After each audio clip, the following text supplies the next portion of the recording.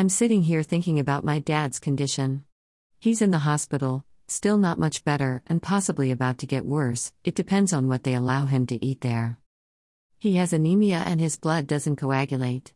Here I am reading up on a plant that can possibly be used instead of vanilla for a similar effect, and it mentions that the plant contains coumarin, which, when modified, can block vitamin K intake. Vitamin K dictates some or all of the coagulation. So this tells me my father is deficient in vitamin K, which is no surprise because it's fat-soluble.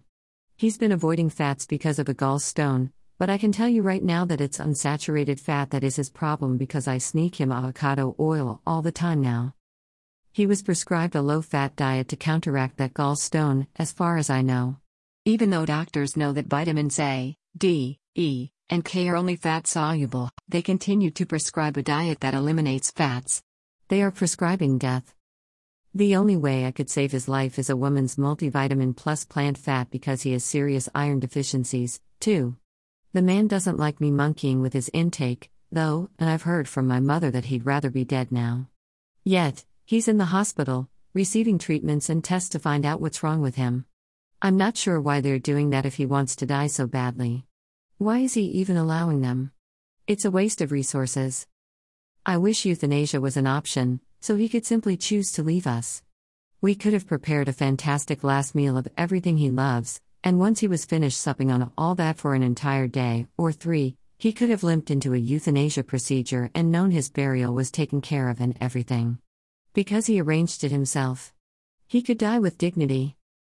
Now, I'm planning to convince my mother to give his body to science and get a refund on the plot he purchased. I'm pretty sure those are thousands of dollars. And, if he commissioned a headstone that hasn't even been started, we can get that back, too. Every little bit counts these days. The man never worked a day in my life after I turned 11. He's been forcing my mum to take care of him, and the house, and everything but the car, since then. He refused to allow her to drive herself anywhere and instead used twice the gas his entire life to take her to work and return home again. He wastes resources by buying solutions that don't solve anything. For instance, he bought a new TV because the old TV wasn't working, he said. The TV was working, it was the tuner that didn't work. He was watching regular broadcast television. So I set up his new smart TV to get online to free television there and added my Netflix and Prime accounts and said deal with it. He spent more than $200 he didn't even need because I had a smart TV upstairs I could have brought downstairs. I'm not even currently using it and it was already set up with my accounts. This man is a heinous misuse of resources like this his whole life, and it makes my Nick voice mad every time. I hear the bitching spew out of my mouth at full speed, but never within earshot of the old man himself. Notice what he did? He spent so much money and all he needed was a newer antenna. I would just tell my dad he's an idiot, not bitch about him where he can maybe eavesdrop. The poor thing is already paranoid that every time I laugh at my own jokes that he's the butt of the joke when in reality we barely care that we coexist alongside him other than he's a walking health hazard. Well, yes, I did notice he wasted resources, Nick. But what can I do about it besides roll with it? What's the point of being so rigid I cannot adapt? I am a human being and I am infinitely adaptable. Also, it's his money, well, it's hers, too, and she's now enjoying the television occasionally herself, though she prefers to read. She'll read even while he watches an action flick, choosing her mind movies over real movies any day of the week, any hour of the day. My dad calls himself a book widower because of this even though he never has riveting conversation with anyone. He tries too hard to engage a person without providing any substance whatsoever. His favorite topic is politics, but I withdrew from that ages ago because it became clear to me that the only votes that matter, for USA's presidency, is the Electoral College's votes, which can be bought and sold. They do not have to agree with the masses of the country or even the state they are voting for. And no layman truly knows who they are, so we can't lynch them for betraying our democracy, either.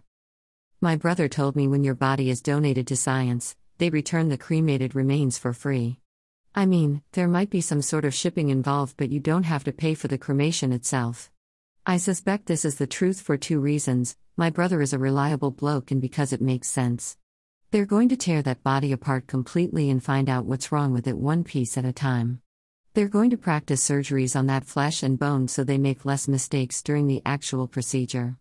They're going to do a lot of things that will ultimately make him unrecognizable. He might realize that his body is being donated to science from the afterlife, I suppose. It's against his living will. Not an actual document, but the sentiment he's put out there again and again and again. At least, that was 15 years ago. He might have changed his mind. The problem is that I have no respect for a pedophile like him. Maybe he shouldn't have raped me as a child. Maybe then I wouldn't rape him in death by convincing my mother this is for the greatest good TM. I am positive that giving his body to science will benefit everyone involved. Moreover, I think he's done to his insides what I did, except he won't listen to reason when I say he can't eat tomato. I want a report of what went wrong with that body, actually.